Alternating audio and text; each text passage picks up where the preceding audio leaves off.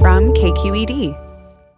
This is Forum. I'm Mina Kim. In other breaking news today, ride-hailing company Lyft has announced it will suspend its operations beginning at noon today. That's because today is the day that Uber and Lyft are supposed to reclassify their drivers from independent contractors to employees under a judge's ruling that found the ride-hailing companies are violating the state's landmark labor law, AB 5. We look at what's at stake for the companies, the options they're weighing, and how a shutdown of services could affect both drivers and riders. And we want to hear from you. How are you impacted by news of this suspension? There's also one that's considered imminent from Uber. Do you think California is doing the right thing in making Uber and Lyft comply with AB 5? The number to call, 866-733-6786 with your thoughts, comments, questions. Again, 866-733-6786, or you can reach us on Twitter, Facebook, or email us at forum@kqed.org. Kate Conger is with us. She is a technology reporter based in San Francisco covering privacy, policy, and labor for the New York Times. Thanks for joining us, Kate Conger. Thank you so much for having me. So first, what can you tell us about this suspension that Lyft is implementing in just a couple of hours? So Lyft and Uber are in a legal battle with the state of California, and there's been an injunction in that case that has told Uber and Lyft they can't continue to treat drivers as independent contractors. They need to hire them and treat them as employees. And rather than comply with that order, Uber and Lyft have said that they will shut down tonight. And thanks for saying that. I just got the correction from my producer there that it's midnight. It's 12 midnight, not noon. And so is that because they got word that the appeal that they made has been denied in some way to try to delay this requirement that they reclassify their drivers to employees? They did appeal this decision, and the appeals court has not made a ruling yet. But this is the deadline that the judge in the case set, that Thursday, today, they would have to hire the employees or, stop doing business. And while they're waiting for the appeals court decision, they really have no other choice than to shut down. So if the court rules today, they may end up continuing to operate, but we're just waiting on a decision at this point. So, In a way, though, they really do have the other choice, right, of actually reclassifying their drivers. Why is this something that is so difficult for them to do by today? It isn't really difficult for them to do by today. They have known for a long time that this law was in place, that it was going to impact them, and they could have made moves to reclassify the drivers early on and not been put in this position. They've really resisted that because they really depend on the independent contractor model to be more profitable for them. And so they haven't wanted to do this. They've considered it a huge burden on the business to reclassify. And so they've been kind of waiting to see what will happen. And now they're in this position where they only had a 10-day window to reclassify. And can you give us a sense of just how much it would cost for these companies to comply? I've seen estimates of hundreds of millions of dollars on an annual basis. That's right. The estimates are about $500 million annually for Uber and $200 million for Lyft. And so that is just something that they don't want to give up. But you also have written about how they are, even with all of this, even with the suspension, they are exploring other ways or other options for getting around AB 5. What did you find out? Right. So one of the options that Uber and Lyft have both looked at is a return to a fleet model where they would sort of work with third-party fleets and have those people hire drivers as employees. And then the fleets would use Uber and Lyft essentially as a sophisticated dispatch service. So basically they would license their platform to these vehicle fleets? That's right. Yeah, they would license the technology and then they would have a more hands-off relationship with the drivers. And they've considered it risky for a number of reasons, but they do think it is their best option if they are forced to comply with AB 5. What makes it risky?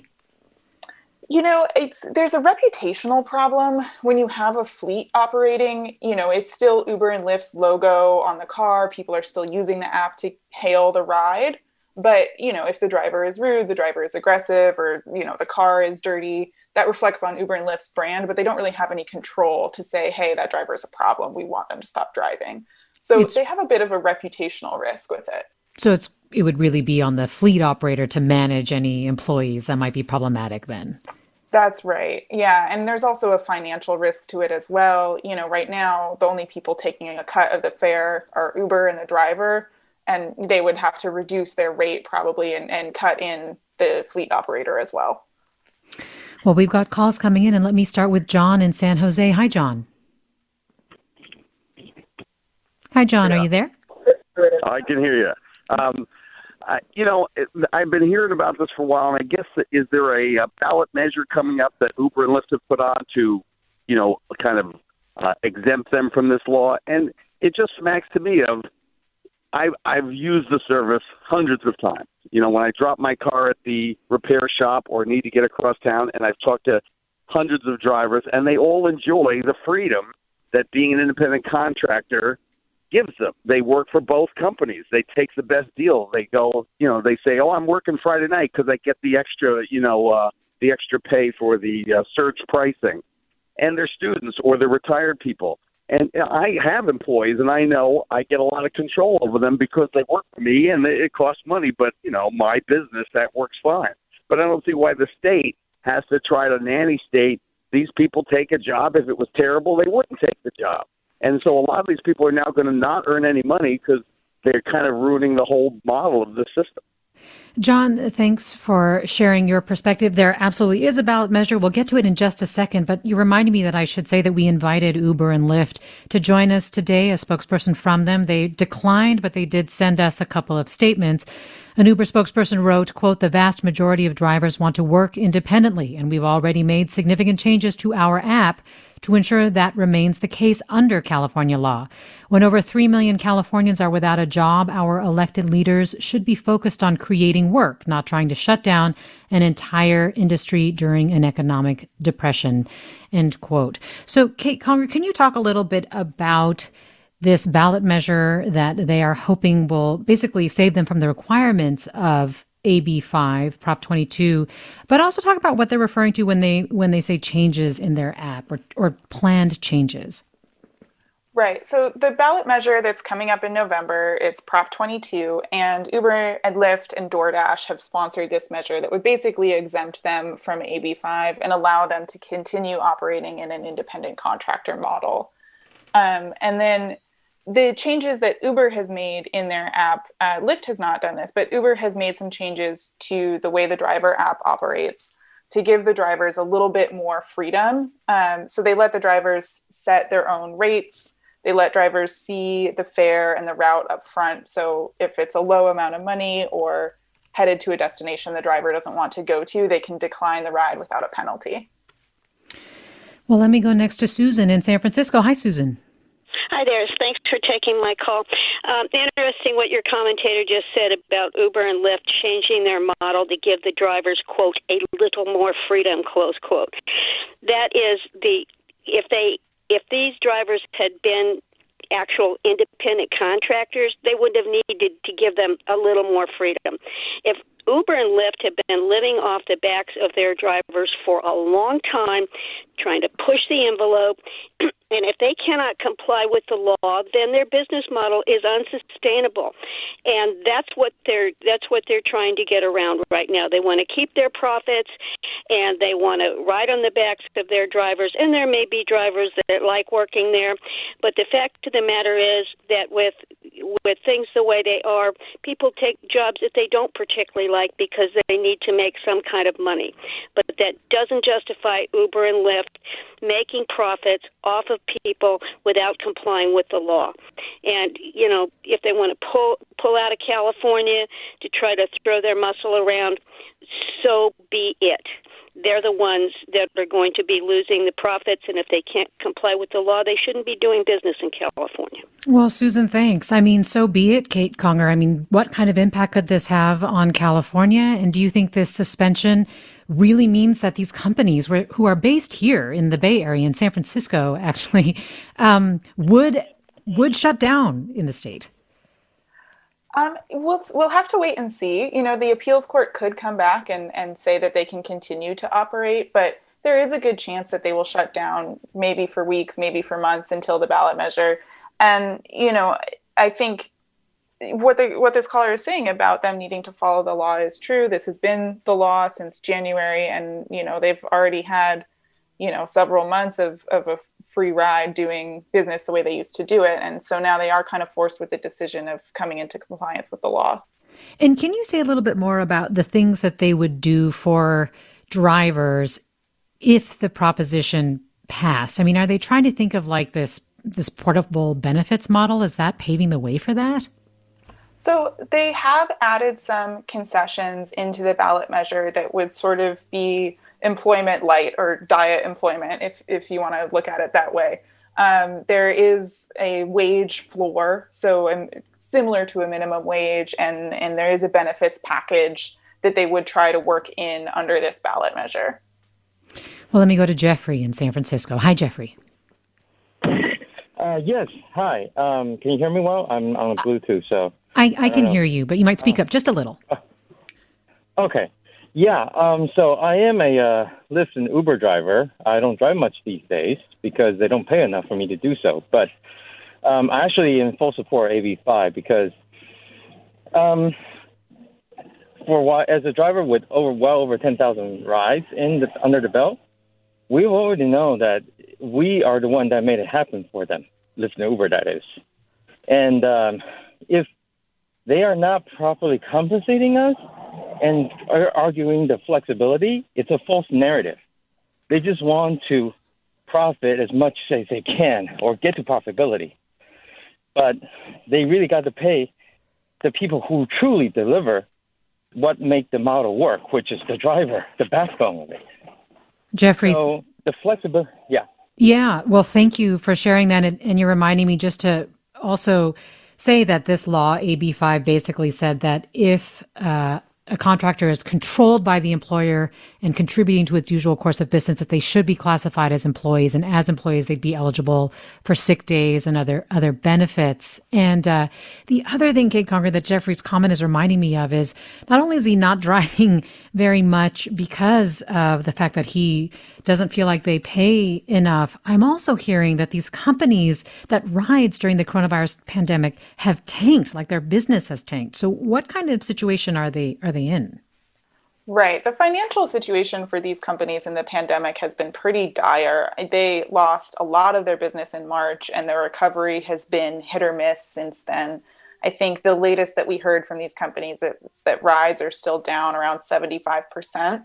So for people who do drive for these companies, they've already been looking at a lot of other options and a lot of other ways to make money. I know a lot of drivers have switched over to food delivery right now because, people are staying home and ordering meals. And so that is a little bit more lucrative than trying to stick it out in the rides business. Could the food delivery business be subject to some of the same things that AB5 is requiring? Absolutely. DoorDash is part of this ballot initiative. They're very worried about it. And, they are being sued by the district attorney in San Francisco to try to bring them into compliance with AB5. So, this is really going to have downwind effects for the entire gig economy. Well, let me go to Lamar in Daly City. Hi, Lamar.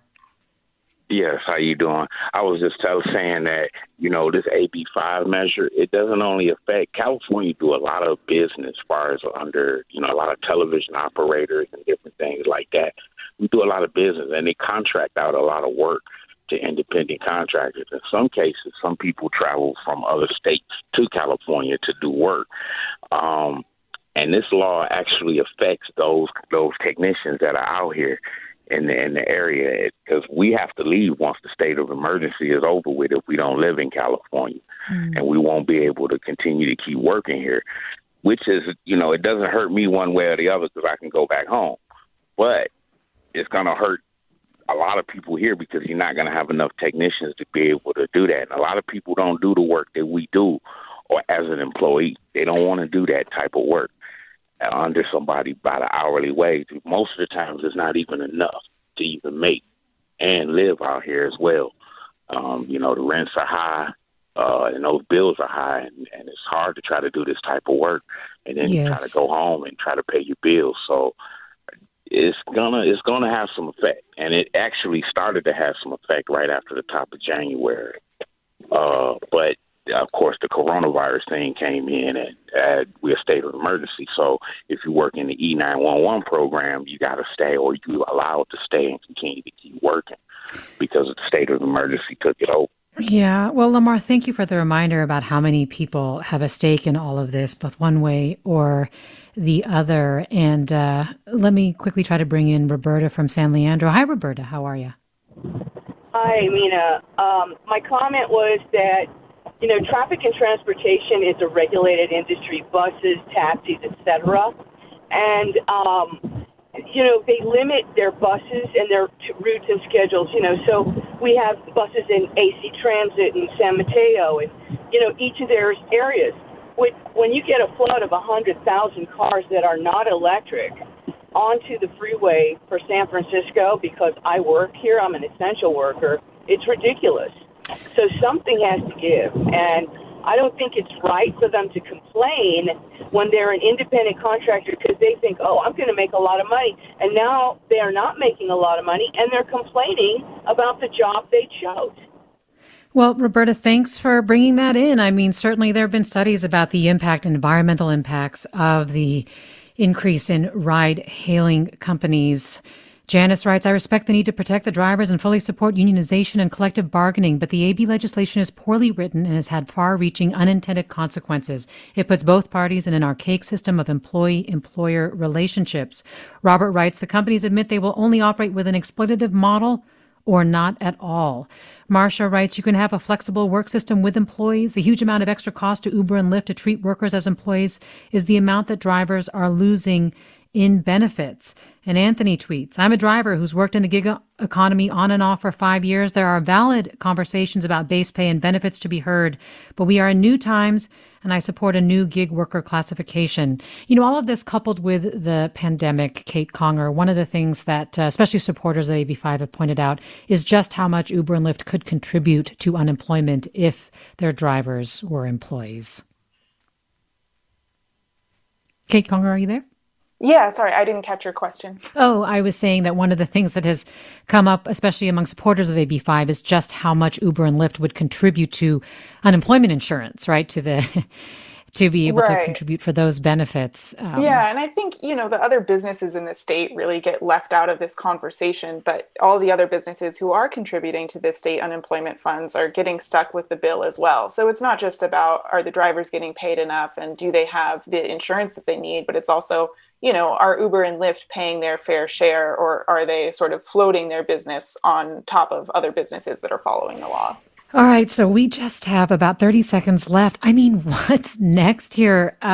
We've got this suspension from Lyft, an imminent one potentially from Uber. We've got a ballot measure. I mean, we've got a court case. What's going to happen to ride hailing in California? I mean, it's all an open question right now. And so I think the next couple of months are going to get very heated as we see this court case play out and the fight for the ballot measure continues.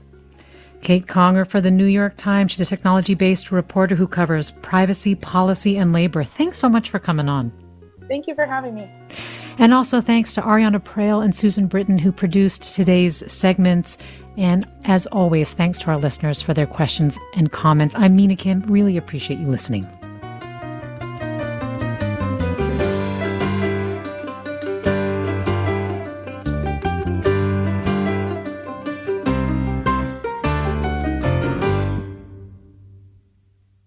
Funds for the production of Forum are provided by the members of KQED Public Radio and the Germanicos Foundation and the Generosity Foundation.